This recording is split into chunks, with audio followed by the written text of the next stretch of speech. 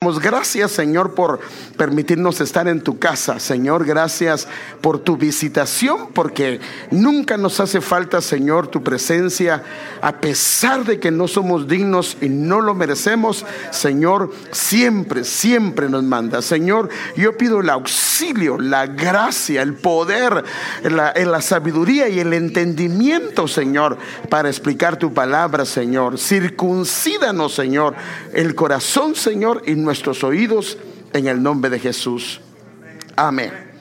Bueno, como sabe, hemos estado platicando en algunas ocasiones que hay muchas cosas que necesitamos recuperar. Usted sabe que esto lo hemos estado hablando porque también es parte de la proclama. Ahora, una de las cosas que en algún momento lo he tocado y se lo he hablado es que necesitamos recuperar la sabiduría espiritual y la comprensión espiritual. ¿Por qué? Porque si logramos comprender espiritualmente cómo funcionan las cosas en el reino de luz en el cual estamos, hermanos, vamos a batallar menos. Porque yo no sé si le pasa, pero a veces nos fatigamos, nos cansamos, nos sentimos mal, nos sentimos cansados, cargados, atormentados, fatigados. Porque muchas veces tal o cual pelea la estamos peleando en un plano terrenal. Y por eso es que no vemos respuesta alguna con respecto a ello. Y el problema es que ese problema en particular es terrenal. Pero su fuente, de dónde se originó, de dónde se dio la orden, ya sea maligna, vino del ámbito espiritual. Cuando hay casi todo lo que sucede en el ámbito terrenal, la orden se da en el ámbito espiritual, en la dimensión espiritual, ya sea del lado bueno o del lado malo. Y a veces cuando no entendemos, entonces nos fatigamos, nos cansamos, pegamos de gritos y al final terminamos dejándolo así, pero realmente no se quedó así porque se hicieron heridas y a veces inclusive se empeoró algo. Cuando a veces tratamos de resolver por nuestras propias fuerzas lo que se está dando en un plano terrenal, pero que la fuente es algo espiritual, en vez de mejorar, a veces terminamos dañando, a veces terminamos empeorando las cosas. Ahora, si el problema es de origen espiritual maligno, solo espiritualmente se puede arreglar esa situación. Déjenme enseñarle algunas esferas, porque de hecho de esto ha estado hablando nuestro apóstol, y yo quisiera tomar algunas cosas que él ha estado hablando, que usted lo puede ver en las últimas prédicas de la semana pasada, donde de alguna manera nos enseña de las esferas y de qué cosas debemos de estar conscientes. Y de alguna manera, si ya lleva algún tiempo en el ministerio Benecer, estas se han platicado, pero ahora se han profundizado de una mejor manera. Entonces, en la Biblia existen 3 dimensiones que las podemos ver operar, y esas están ahí. Y estas dimensiones operan de arriba hacia abajo y operan de abajo hacia arriba. Y esto es lo tremendo, y a esto es lo que yo quiero llegar. Entonces, por ejemplo, hay una dimensión terrenal. Si el problema está en la dimensión terrenal, de seguro surgió en otros lugares. Esta es la que nosotros nos movemos y deberíamos de movernos en la dimensión espiritual.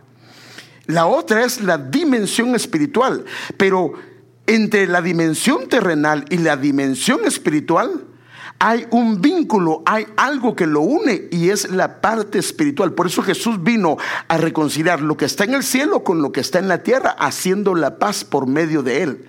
Entonces, la parte para acceder a la parte celestial es a través de la dimensión espiritual. Ahora, cuando un hijo de Dios, por ejemplo, vive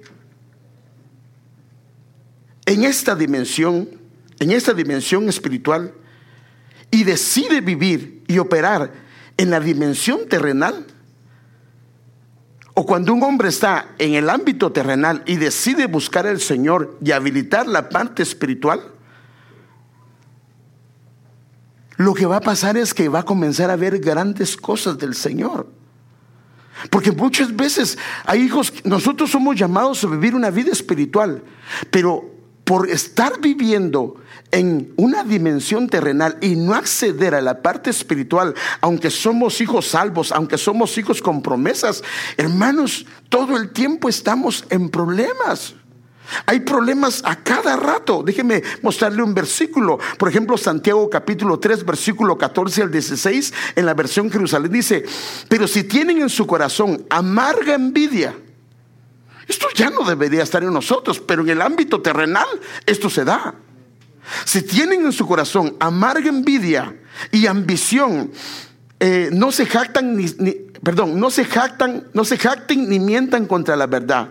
Tal sabiduría no desciende de lo alto. Él es claro que esto no es de Dios, sino que es terrena, natural, inclusive podría ser hasta demoníaca. Esto es lo que dice la Biblia, hermano. Pues donde hay envidia y ambición, ahí hay desconcierto y toda clase de maldad.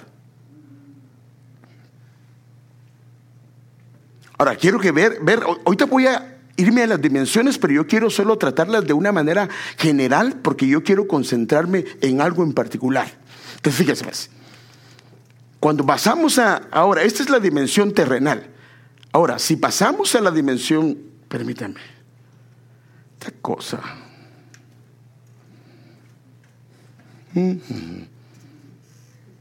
A ver, Héctor, no pasa de ahí. Ahora fíjese pues. Ahí está. Este tiene manos mágicas, está ungido ya. Te fíjese pues. Cuando el orden, por eso le dije, el orden es de arriba hacia abajo o de abajo hacia arriba. Ahora para la iglesia es de abajo hacia arriba, ahorita lo va a ver. Entonces Santiago 1:17 dice: todo lo que es bueno y perfecto desciende a nosotros. Si dice que desciende es que baja, ¿cierto? Desciende a nosotros de parte de Dios nuestro Padre, quien creó todas las luces de los cielos. Bueno, entonces lo bueno y lo perfecto desciende de Dios, del Padre de las luces. Ahora, ¿cómo opera esto? ¿De qué manera opera esto? La Biblia es bien clara que hay una escalera que es la que vio Jacob, y Jesús dijo que Él era la escalera, y en esa escalera los ángeles suben, eso significa que habitan acá, y bajan. Entonces, fíjese, estos ángeles reciben órdenes de Dios, y ellos, en base a las órdenes que reciben para cada uno de nosotros, las ejecutan al pie de la letra. Déjeme darle un ejemplo. Tu jefe no te quiere autorizar algo.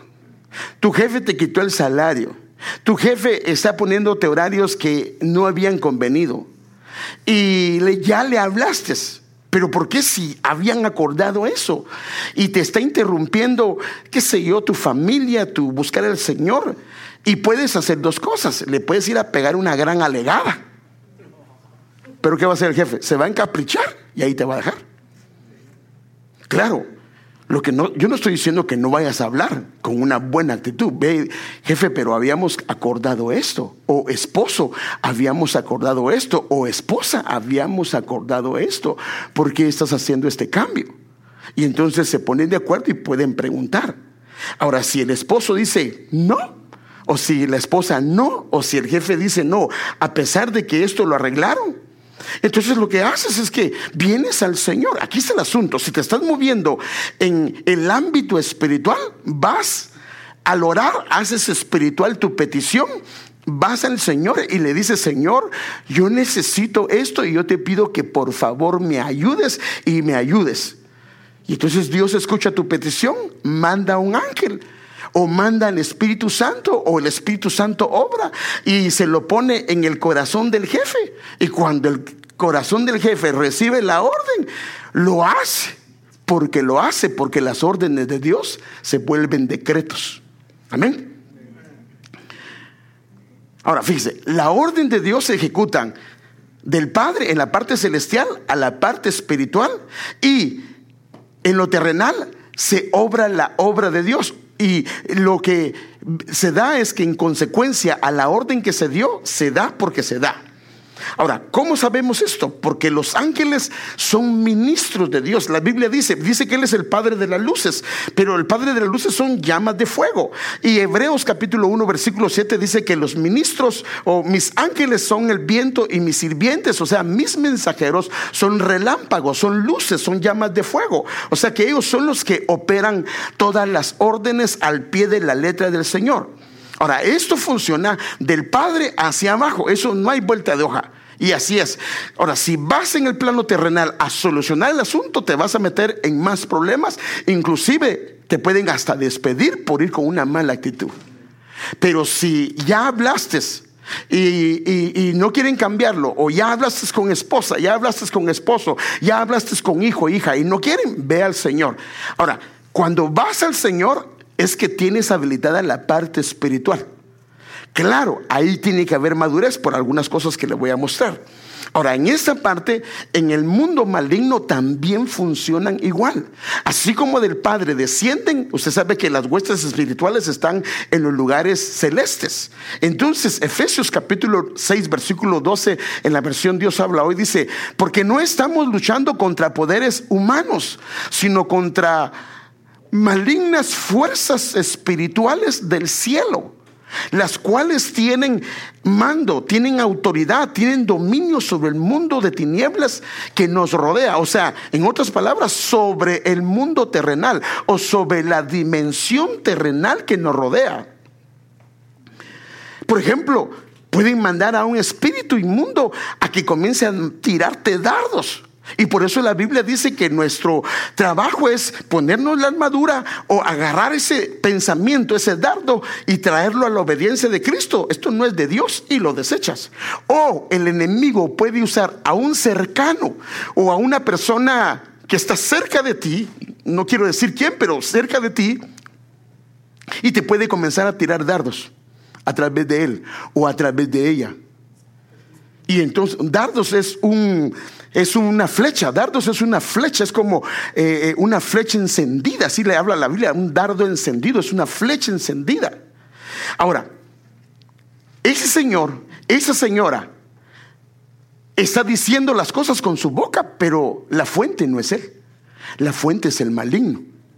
Ahora, te enojas con él y lo maltratas, entonces no estás viviendo el mundo, no estás viviendo en la dimensión terrenal. Perdón, no estás viviendo en la dimensión espiritual, sino en la terrenal. Por ejemplo, no hiciste nada y de la nada te comienzan a decir cosas que están incorrectas. Ellos son solo canales, ellos solo son fuente de una fuente maligna. Bueno, entonces vemos que todas las cosas se originan en el cielo. Todas las cosas se originan en el cielo, tanto lo bueno como lo malo. Ahora, fíjese, esto nos lleva a sacar dos principios. Primero, lo bueno y perfecto se da la orden en el cielo. Los mensajeros del Señor lo ejecutan, y en la esfera terrenal se hace porque se hace y se da. Pero en la esfera espiritual maligna también, los planes y artimañas del enemigo son huestes espirituales, potestades o gobernadores que ejecutan lo mismo a través usando al hombre, o usando circunstancias, o usando cualquier cosa.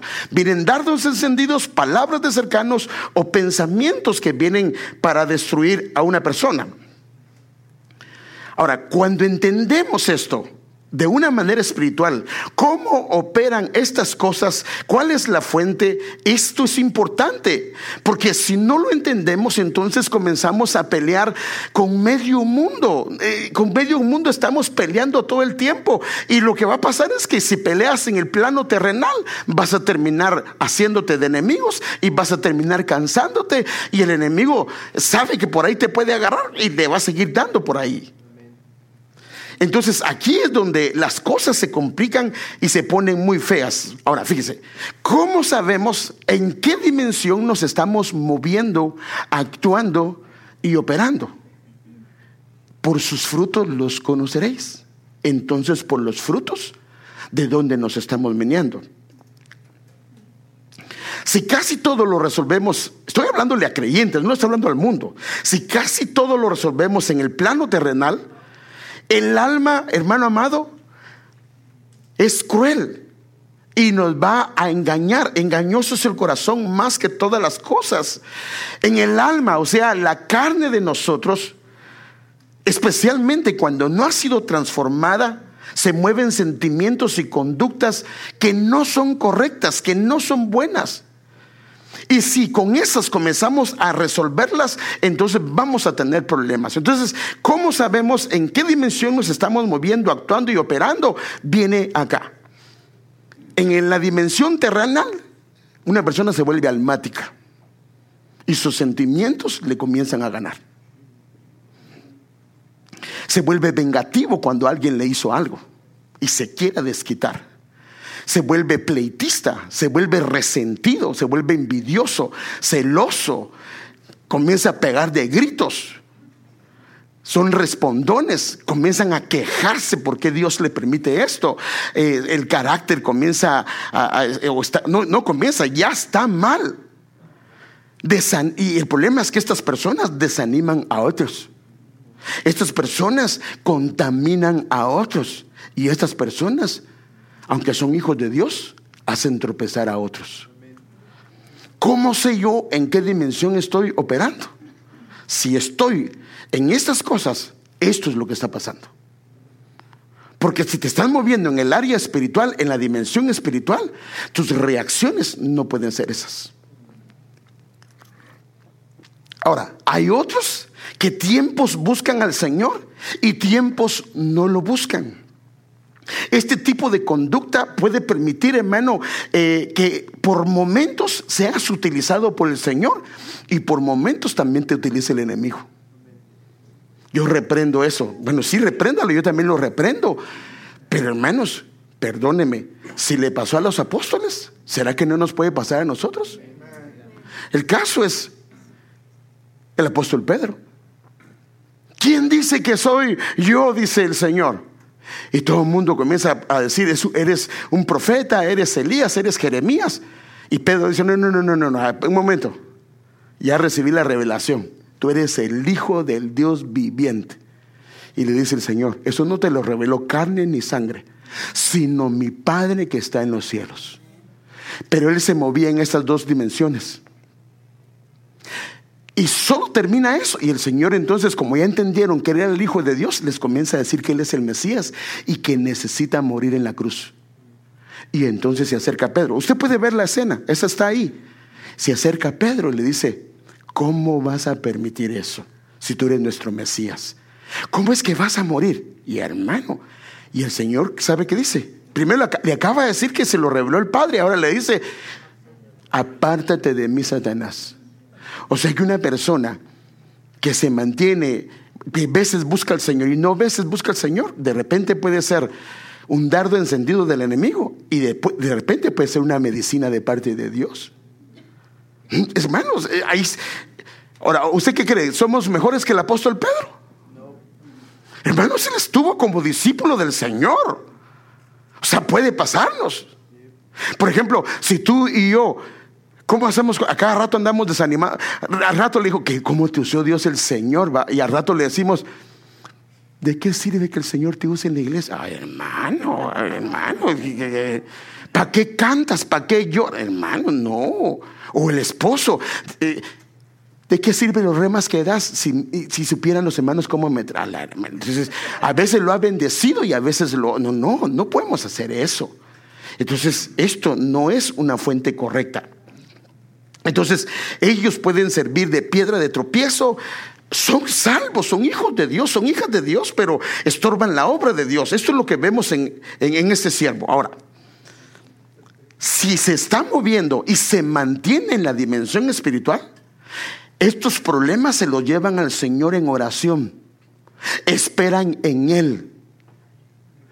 Pero a veces oramos y en la tarde queremos la respuesta. Bueno, Dios a veces lo hace porque Él es Dios. Y si Dios no responde, ¿qué dijo David? Pacientemente esperé. Pero dice: esperan en Él, dejan que Dios obre. No, como Dios no me obró, yo lo voy a hacer. Ahora se va a ver, ahora se va a fijar de qué estoy hecha, o de qué estoy hecho. Dejan que Dios obre, reposan en Él.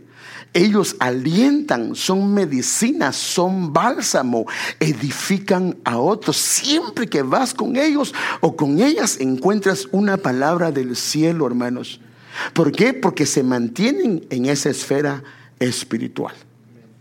Bueno, entonces, entendiendo esto, comprendemos cómo es posible cambiar en su voluntad la condición terrenal. Y yo quiero ir tratando con usted algunas cosas. Entonces, una condición terrenal existente puede cambiar al cambiársele espiritualmente en la dimensión celestial. Mire, luego lo va a ver porque lo voy a explicar un poco más. O sea, voy a repetir esto. Una condición existente terrenal, problema, situación que está fastidiando nuestro corazón, llámese familiar, llámese de trabajo, llámese de salud, de enfermedad, puede cambiar si se le cambia en la dimensión espiritual. Entonces se va a cambiar en la dimensión celeste. Mire, aquí lo dice Mateo 16 versículo 19.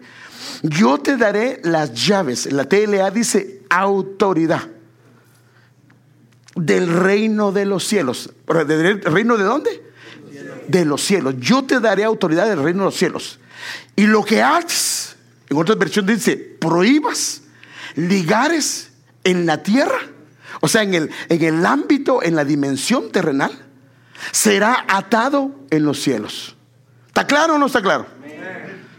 Y lo que desates, o sea, que hay cosas que hay que atar y hay cosas que hay que desatar. Y lo que desates o permitas en la tierra será desatado en los cielos.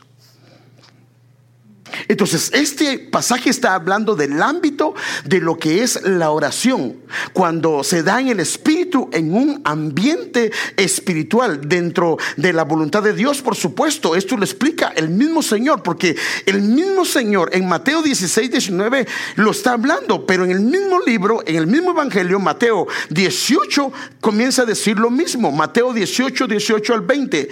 Les aseguro que lo que ustedes aten, prohíban o liguen aquí en la tierra también quedará atado en el cielo. O sea que está hablando del ámbito terrenal. Lo que aten en la dimensión terrenal será atado en la dimensión celestial. Y lo que ustedes desaten, o sea, en la dimensión terrenal o permitan aquí en la tierra, también quedará desatado en el cielo. Ahora, estas son las mismas palabras que encontramos en Mateo capítulo 16 versículo 19. Esto lo podemos ver ahí, hermano, muy claro. O sea que cuando está hablando de atar, de desatar, está hablando de un ámbito de oración, un ejercicio que se da en la dimensión terrenal que lo vuelve espiritual. Estamos orando y se vuelve espiritual las palabras que son terrenales. Entonces, cuando en la iglesia, o por teléfono, o en casa, o en el carro, o donde tú te encuentres, te pones de acuerdo con un hermano, con tu esposa, con tu hijo, con alguien, entonces lo que pasa es que en el ámbito espiritual se realiza aquello. Ahora, entonces vimos que estas dos son dos líneas, que una es de arriba hacia abajo, y aquí estamos viendo una de abajo, desde la parte terrenal hacia arriba, que Dios le dio a la iglesia. Por eso dice que las puertas del infierno no prevalecerán contra la iglesia. Ahora déjenme leer el versículo 19. Esto les digo, si dos de ustedes se ponen de acuerdo aquí en la tierra para pedir algo en oración. O sea que está claro que está hablando de atar, ligar o desatar. Está hablando de un ambiente espiritual en medio de una oración, en medio de una petición, en medio de un acuerdo. ¿Y qué dice? Mi Padre que está en el cielo se lo dará, porque donde hay dos o tres, porque donde dos o tres se reúnen en mi nombre, ahí estoy yo en medio de ellos. Ahora mire, pues se abre desde el cielo a lo espiritual, a lo terrenal, pero también de lo terrenal una oración se vuelve espiritual, y entonces se habilitan los cielos. Y lo mismo, no lo voy a tratar hoy, pero lo mismo pasa con los diezmos y las ofrendas. Las traes en el ámbito terrenal, las depositas, son presentadas, se vuelven espiritual, se activan los cielos y los cielos se abren y se derrama la bendición. Ese es el orden de Dios. Ahora, mire pues, déjeme seguirlo con el cuadro que hemos estado viendo. Entonces, en la dimensión terrenal, nos unimos en oración, en acuerdo, en armonía fraternal. Por eso es importante que cuando oremos estemos de acuerdo, estemos en el mismo sentir, estemos en armonía. Nos unimos en oración, en acuerdo fraternal, para atar, desatar, romper o habilitar en la voluntad de Dios. Y entonces esta oración se vuelve espiritual y se traslada a la dimensión celestial, y el Señor intercede al Padre, porque está a la diestra del Padre. Todo lo que pidieres en mi nombre, y la petición, ¿qué pasa? Se concede. Ahora, esto mismo, fíjese, cuando comenzamos a verlo, hermano, está en el pensamiento del Señor a través del apóstol. Mire qué dice el apóstol. Colosenses capítulo 1 versículo 20. Y por medio de él, o sea que el Señor Jesús, Dios reconcilió consigo todas las cosas. Ahora dice todas las cosas. Hizo la paz en todo lo que existe en el cielo y en la tierra por medio de la sangre de Cristo en la cruz del Calvario. Mire, esto es importantísimo lo que le voy a decir, hermano, porque nosotros, la iglesia, está en un mejor pacto con mejores promesas. Por eso la Biblia dice que todas las promesas en el Señor son sí y amén. Ahora fíjese, como Él hizo la paz, por eso la Biblia dice que cuando Él entregó su espíritu, porque a Él no lo mataron, Él entregó su espíritu, se rasgó el velo. El velo representa su sangre, su carne, pero también representa el velo. Y se abrió, así dice la Escritura, se abrió un camino nuevo, el cual quedó establecido desde ese día en adelante. Y lo mismo, el velo se rasgó desde arriba hacia abajo. Esto es lo que explica Mateo. Déjenme explicárselo con el versículo, Mateo 27, 50 al 51. Entonces Jesús, clamando otra vez a gran voz, exhaló el espíritu, y aquí el velo del templo se rasgó en dos, de arriba a abajo. O sea, viene del Padre hacia abajo. Ahora, note esto. Y la tierra, a partir de que se rasgó el velo, la tierra tembló y las rocas se partieron. Es decir, ya no hay nada imposible. Hasta una roca se parte delante del Señor. Ahora, aquí entonces la pregunta sería, ¿a qué velo se refiere la Escritura? Porque la Biblia habla que el templo tenía dos velos. Entonces déjeme mostrárselo con el tabernáculo, con el templo. Entonces tenemos la primera parte, que es lo que le llamamos el atrio. La segunda parte, que es el lugar santo. Y la tercera parte, que es el lugar santísimo. Esta entrada, entrar por sus puertas con acción de gracias, estaba abierta todo el tiempo. Ahora, aquí yo quiero entonces que veamos algunas cosas. Y cómo en el antiguo pacto se movían dos dimensiones: la dimensión terrenal y la dimensión espiritual. Ahora fíjense, para los israelitas que no eran sacerdotes o levitas, ellos tenían acceso al atrio en cualquier momento que ellos quisieran llevar una ofrenda al Señor. Pero solo los sacerdotes tenían entrada al lugar santo. Pero fíjese, solo los sacerdotes, dos veces, una en la mañana y una tarde. Pero al que le tocaba entrar, solo entraba una sola vez en su vida, jamás volvía a entrar. Entonces el atrio estaba abierto, el lugar santo estaba abierto, pero solo estaba abierto para los sacerdotes y solo una vez en su vida. Ahora, el área celestial, que ese es el velo que se rasgó. Mire, el primer velo, que es el velo exterior, está abierto, pero el velo interior es el que estaba cerrado y que solo el sumo sacerdote entraba una vez al año pero solo él, nadie más podía entrar. Ahora imagínense, si los israelitas eran los únicos que podían entrar al atrio, ¿dónde estaban los gentiles? Los gentiles no teníamos acceso a nada. Si miraban a algún gentil acercándose a algún lugar de estos, hermano, ¿sabe qué pasaba? Lo mataban. Es más, fuera de esto estaba el atrio de las mujeres. Ni siquiera las mujeres podían entrar ahí. Pero cuando el Señor murió, ese velo, que es el velo interior, se rasgó de arriba hacia abajo, y entonces se abrió el camino para poder entrar. Y este es el camino. Entonces ahora el camino está abierto desde la entrada, pero ya no solo para los israelitas, ya no solo para los sacerdotes, ya no solo por el sumo sacerdote, sino está abierto para todos. Lo más triste es que ahora tenemos acceso todos y no queremos entrar.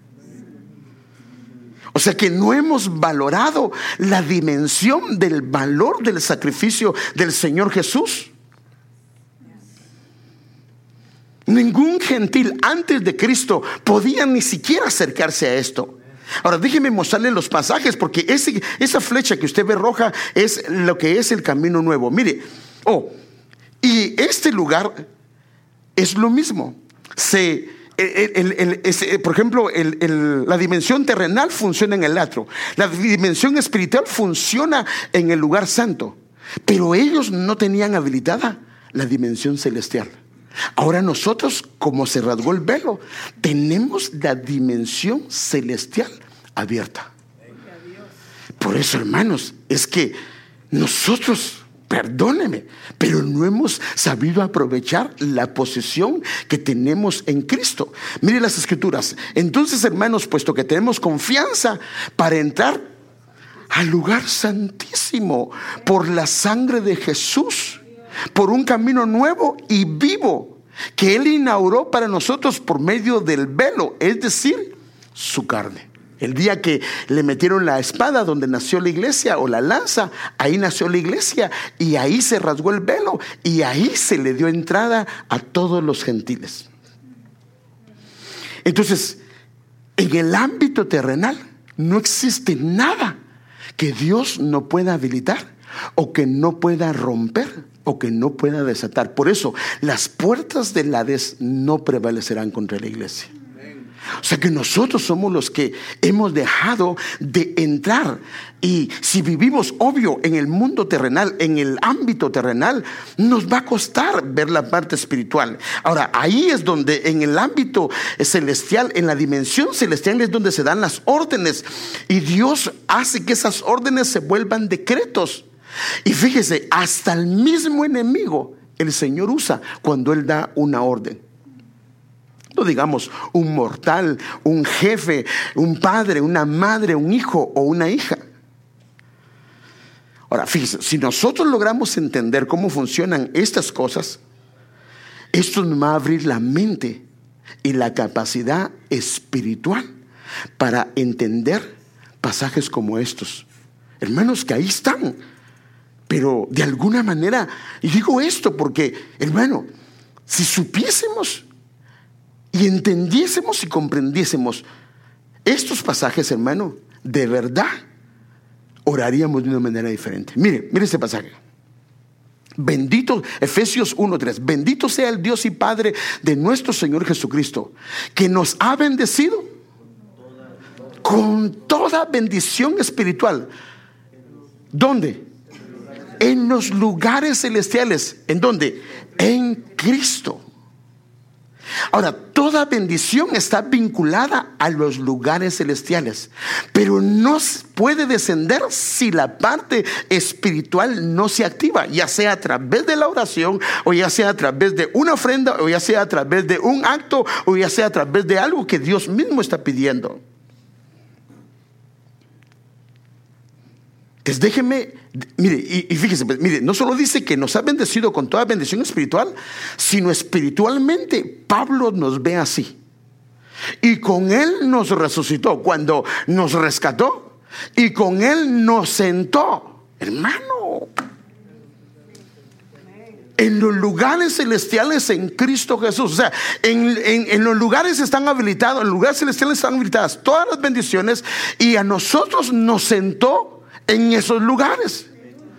O sea que, en otras palabras, nos habilitó para poder, desde el ámbito terrenal, desde la dimensión terrenal, acceder. Y hay maneras de acceder a la parte espiritual y con ello habilitar la parte celestial.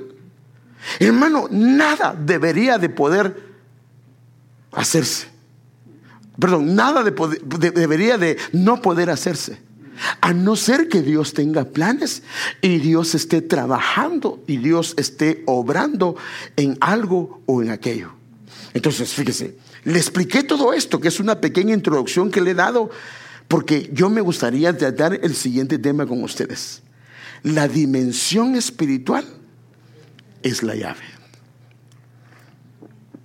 no la parte terrenal. La parte terrenal deja heridas, trae cansancio, trae fatiga, trae muchas cosas que a la larga no son buenas para nadie.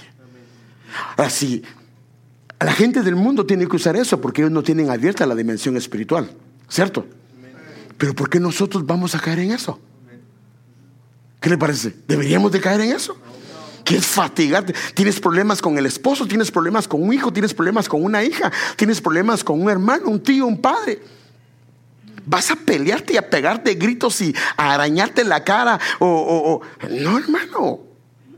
Tenemos que hablar.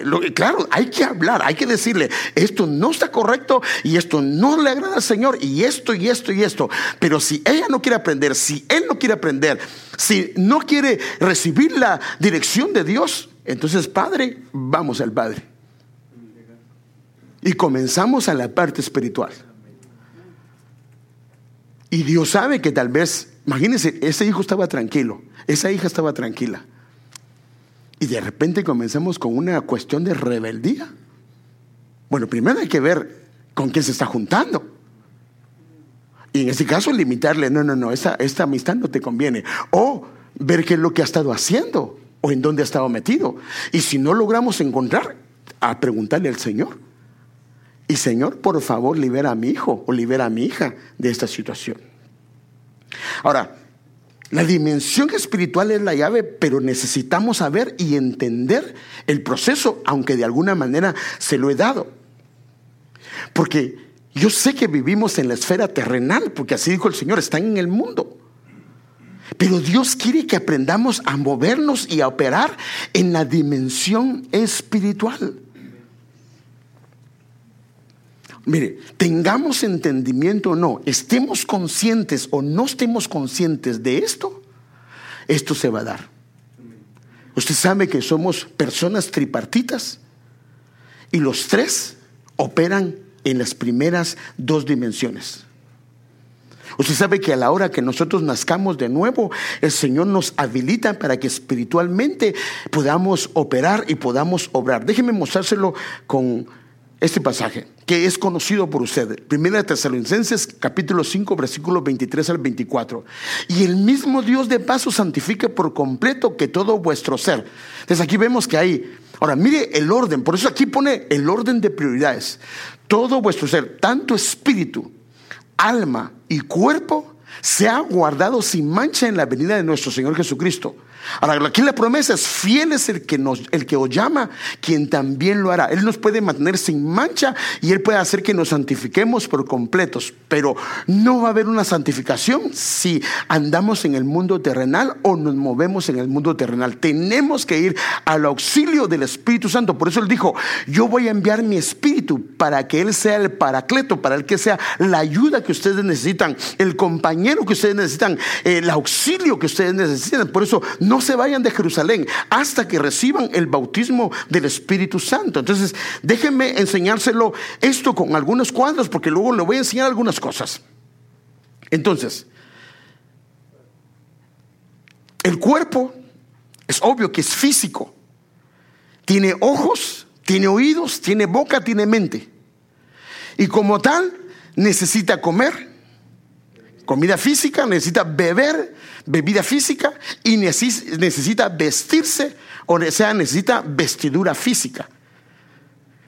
Aquí no tengo yo que convencer a nadie, ¿o sí?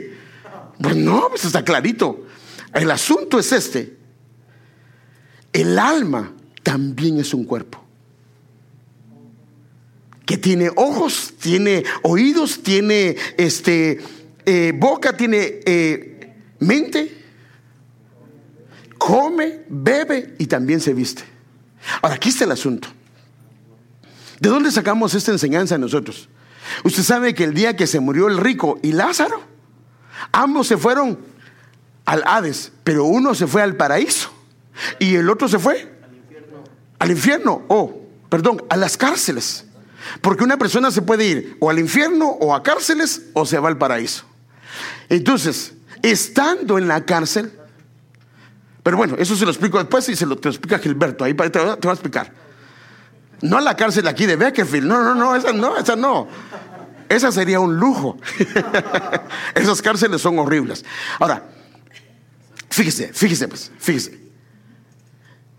Su cuerpo había quedado en el sepulcro, ¿cierto? Y lo que estaba en el infierno era el alma de él.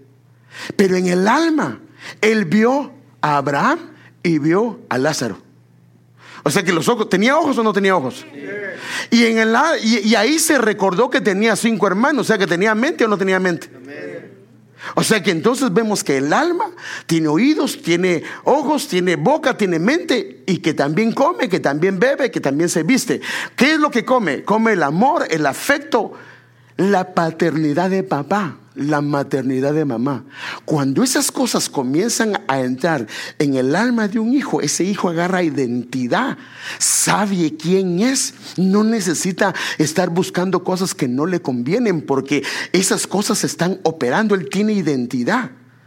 También bebe. ¿Qué bebe? Cariño, ternura, los logros que logra conseguir como joven, como señorita, los éxitos que él tiene. Se viste. ¿De qué se viste? Comienza a vestirse de honra. A nadie le gusta ser despreciado o menospreciado. Entonces comienza a sentirse honrado. Le gusta sentirse honrado. ¿Por qué es que nos vestimos tan bien? ¿Por qué es que tratamos de arreglarnos?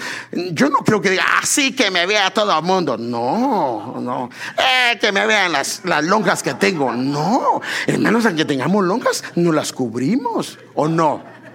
Mire, yo pienso que cuando aquí hay gente que una gran lonjota aquí y todavía un gran anillo, hermano, o un gran arete, digo, esta gente de veras que sí está bien mal, ¿verdad? Está ciega porque hermano, no se puede ver que se ve horroroso eso. Entonces, fíjese, estas cosas operan, pero aquí viene el asunto. Ahora, si estas cosas no operan correctamente en el alma de alguien, va a tener serios problemas en el desarrollo de su vida. Sabe que mucha gente tiene problemas como esposo, como esposa, o en sus funciones, porque estas áreas fueron muy dañadas.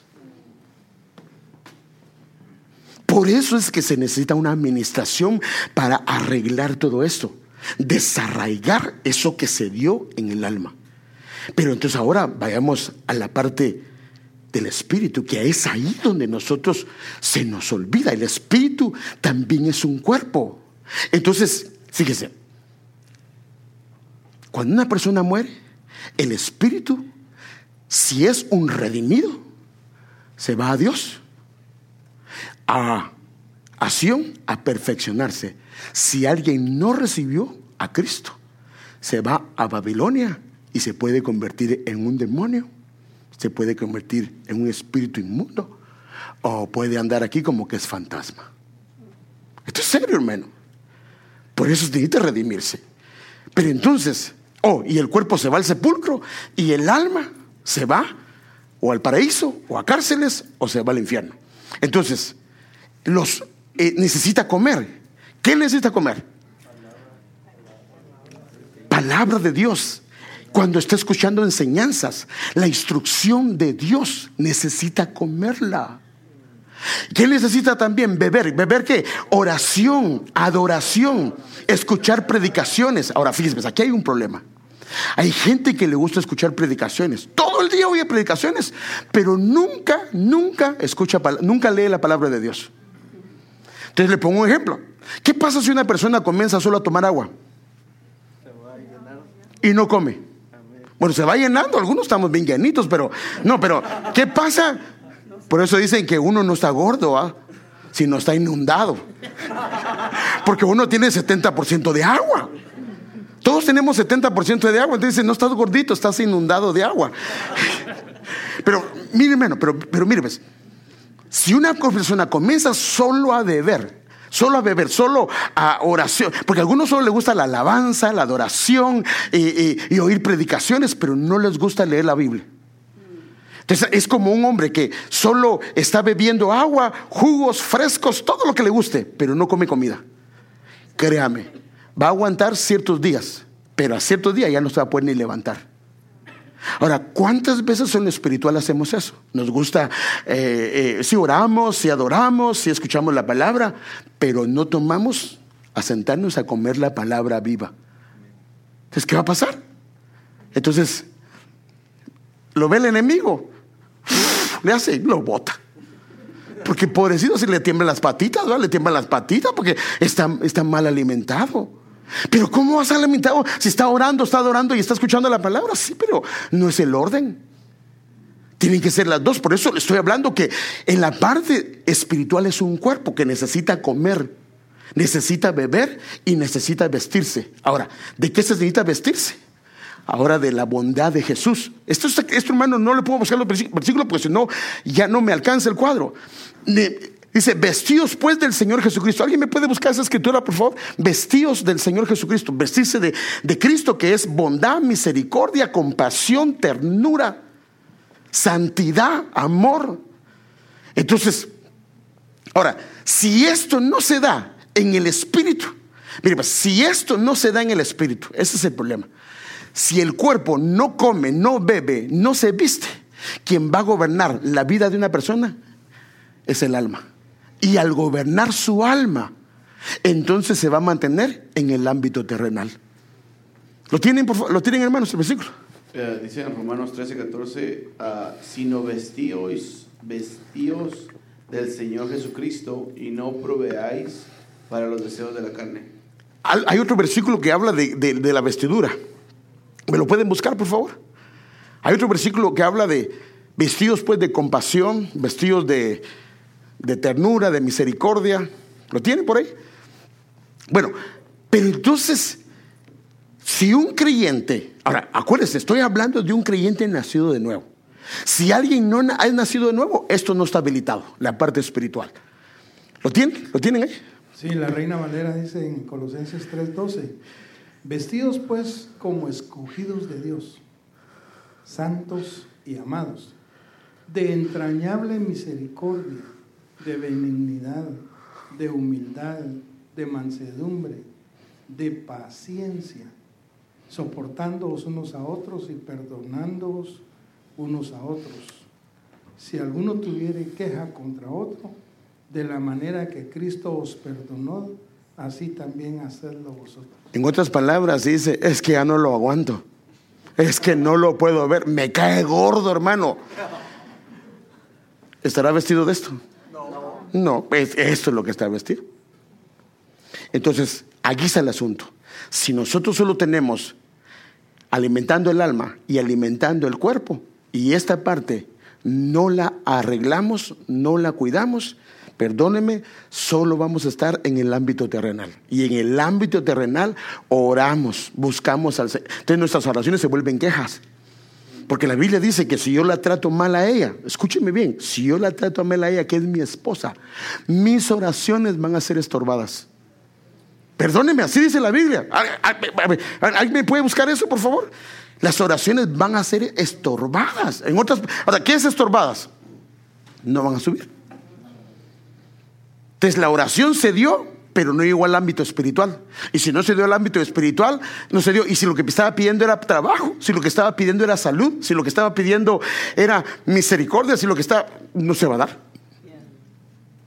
Y cuando arreglo mi relación con ella, esas cosas se dan. ¿Lo tienen por ahí? ¿Leer? Primera de Pedro 3:7, y vosotros maridos igualmente convivid de manera comprensiva con vuestras mujeres, como con un vaso más frágil, puesto que es mujer, dándole honor como coheredera de la gracia de la vida, para que vuestras oraciones no sean estorbadas. Léelo otra vez. Y vosotros, Padre maridos, Santo, igualmente, convivid de manera comprensiva con vuestras mujeres, como con un vaso más frágil, puesto que es mujer, dándole honor como a coheredera de la gracia de la vida, para que vuestras oraciones no sean estorbadas. Padre. O sea que la falta de comprensión puede hacer que tratemos mal a la esposa y las oraciones sean estorbadas. El problema es que comprender a una esposa, hermanos. Por eso dice que hubo un cubano que le dijo al mago, encontró ¿cómo le llaman? La lámpara de Aladino. Y le salió el mago y le dijo, ¿qué quieres que te haga? Hazme una carretera de aquí hasta Cuba. No, le dijo, es que está muy difícil eso. Pide otra cosa. Entonces te pido que mi mujer me pueda comprender. Mejor te hago la carretera, le dijo. O poder comprender a mi mujer. O poder comprender a mi mujer. Porque ella le dice que no le ha pasado. ¿Verdad que no estoy gorda? Padre Santo. Padre, ayúdame, Señor. ¿Qué puedo decir? Si uno dice no, mentiroso. Y si uno dice sí, ¿verdad? Antes, ¿cómo me... Ay, me pasa todo. Yo sé que pedir sabiduría para poder contestar. ¿O no? Pues solo a mí me pasa, ¿va? Pero sí. O ¿cómo me veo? Y se le ve el arete, hermano. Pues no ve uno bien la cosa, ¿va? No sabe uno ni qué decir, hermano. Y cuando dice, pues no se ve muy bien. Pero si estuviera delgada, ¿verdad? ¿Cómo me da la gracia? Hermano. Entonces, tenemos que ir al ámbito espiritual. Ahora, imagínese, como padre, si esa parte espiritual no estamos comiendo, bebiendo y vistiéndonos, ¿qué función estamos ejerciendo como esposo, como padre, como hijo, como trabajador? Hermano, perdóneme, si alguien es un problema para el jefe, yo le puedo asegurar que en esta área y en esta área se están viniendo. Porque si te están viniendo en esta parte, la Biblia dice que obedezcamos a nuestros jefes, aún a los rezongones. ¿Alguien me puede buscar esa escritura? Hay una que dice que aún a los que son difíciles de soportar. O sea que Dios no le da orden de que lo mande al infierno al jefe.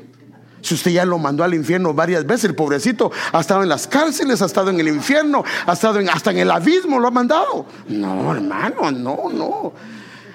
Alguien me puede buscar ese, a los difíciles de soportar. ¿Lo tienen? Ahí lo tiene la hermana Katy. Ahí, la hermana Katy. Para que la conozcan. Levanta su mano, mija. Él es la hermana Katy. Dice 1 de Pedro 2:18: criados, estad sujetos con todo respeto a vuestros amos, no solamente a los buenos y afables, sino también a los difíciles de soportar. Está sujeto a todos los patrones, a los que son buenos, pero también a los que son, ¿qué dice? O difíciles, no malos, porque no, a los malos no, a los malos, no, eso no nos mande tampoco al infierno, no, a los difíciles de soportar, que se someta. Llévelo, a lo injusto, llévelo por eso, al área espiritual. Padre, ya se me terminó el tiempo, hermanos. Aleluya, gloria a Dios. Hambriento, joven. Aquí está el asunto. Nuestro espíritu es el que tiene que gobernar, no el alma y no el cuerpo. Porque si gobierna el alma y el cuerpo, es donde el alma comienza a salir, los sentimientos, los resentimientos, las envidias, los gritos. Todo eso solo viene de un alma que está dañada y está hecha a pedazos. Entonces, mire, está el cuerpo, el hombre es un ser tripatito, está gobernado por su alma, puede estar o gobernado por su alma aún siendo creyente, o gobernado por el Espíritu, entonces va a ser un hombre espiritual.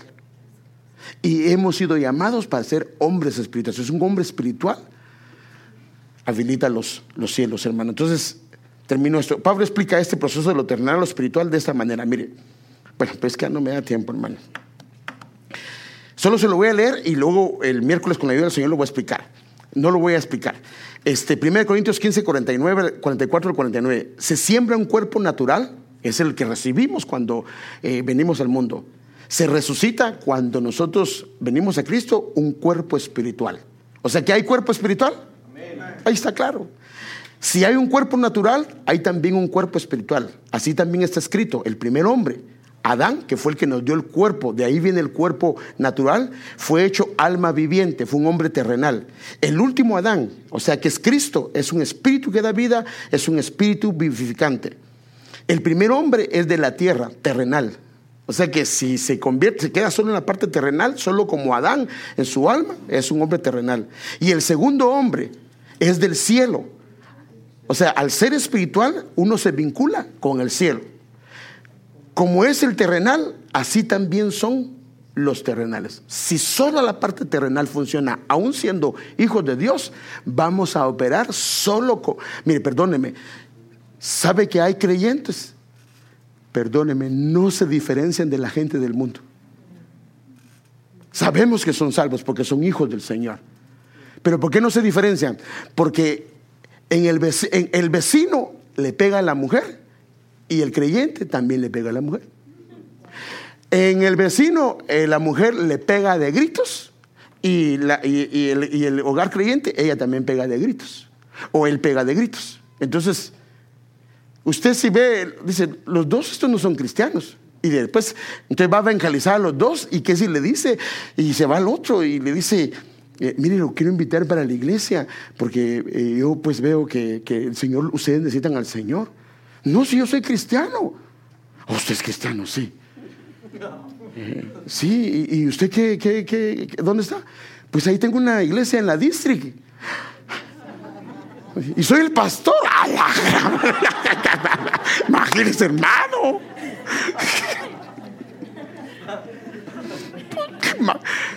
Y le invito a la iglesia y le doy un tratado todavía yo. No va a venir a la iglesia. Perdóname, pero es que no importa quién seamos, podemos menearnos. Entonces, como es el terrenal, así son también los terrenales. Y como es el celestial, así son también los celestiales. Esto lo vamos a ver. Y tal como hemos traído, mire la promesa, como hemos traído o vestimos en la versión BTX la imagen del terrenal, la promesa del Señor es traeremos o nos vestiremos también de la imagen del celestial o la imagen del Hijo de Dios. O sea que hay un llamado a vestirnos de Él, pero esa vestidura no va a operar si no vamos al ámbito espiritual. Voy a dejarlo ahí. El miércoles, primero Dios, voy a seguir con esto, porque vamos a ver cómo es que nos volvemos espirituales y todo ese tipo de cosas, y vamos a hacerlo. Pero si usted está operando en el ámbito terrenal, ya no lo haga, porque los que operan en el ámbito terrenal dan mal testimonio, son piedras de tropiezo, contaminan, desaniman a la gente. No, hermanos, no, hermanos. Porque es que hay negocios que no quieren ningún evangélico, hermano. ¿Por qué no quieren? Por mal testimonio, hermano. Y hay otros que dicen, ahí en la iglesia no habrá más hermanos que quieran trabajar. Es un buen testimonio. Pues, hermanos, Dios quiere llevarnos a un ambiente espiritual porque esa es la llave. Esa es la llave. Ahí está la vida abundante. Tenemos la vida abundante habilitada, pero si nos movemos en la dimensión terrenal, la vida abundante no va a operar. Entonces, hermanos, necesitamos esa dimensión espiritual, porque hay tantas peticiones, tantas necesidades en casa, en nuestra familia, para que nuestras oraciones sean contestadas. El Señor dijo que todo lo que pidiéramos al Padre en su nombre, Él nos lo daría. No dijo algunas cosas, no, dijo todo. Y si no se da, es porque nos movemos. Y dice, por eso hay un versículo que dice que pedimos, pero no pedimos como conviene. Dice, porque pedís para vuestros deleites, y comienza la Biblia. ¿Alguien me puede buscar con ese término? Piden y no reciben porque piden para sus deleites. ¿Alguien me puede buscar esa parte? Codiciáis y no tenéis, porque ardéis de... Miren, dice, codiciáis. Entonces vengo yo. Él tiene su carro bien bonito, va. Y yo vengo delante del Señor, pero ¿qué te acaba de venir? Y yo soy tu siervo. Esas oraciones ni me van a contestar el Señor. ¿Ustedes saben que lo tienen, man? Codiciáis y ardéis de envidia. ¿Me lo pueden buscar? Codiciáis y ardéis de envidia. Ahí está. Y con eso termino. Santiago 4:2 dice, codiciáis y no tenéis, matáis y ardéis de envidia. Un poco más recio, mija. Codiciáis y no tenéis, matáis y ardéis de envidia, y no podéis alcanzar, combatís y lucháis, pero no tienes lo que deseáis, porque no pedís. Wow. Entonces, pedir con envidia, con recelos, eso no le agrada al Señor. Entonces, una buena actitud para venir al Señor. Entonces, Dios quiere que tengamos una actitud diferente. Quiere que nos movamos. Mire, moverse en el ámbito espiritual. Por eso es que, hermano, la Biblia dice, y conoceréis la verdad y la verdad los hará libres. Ya no tiene que andar. Dice la Biblia que no se fatigue, que no se afane. Dice la Biblia que no se afane. No, que no se afane. El enemigo, son dardos del enemigo para que andes preocupada o preocupado. No, el Señor dice que tiene planes de bien para nosotros. Cosas hermosas tiene el Señor para nuestras vidas. Póngase de pie un momentito.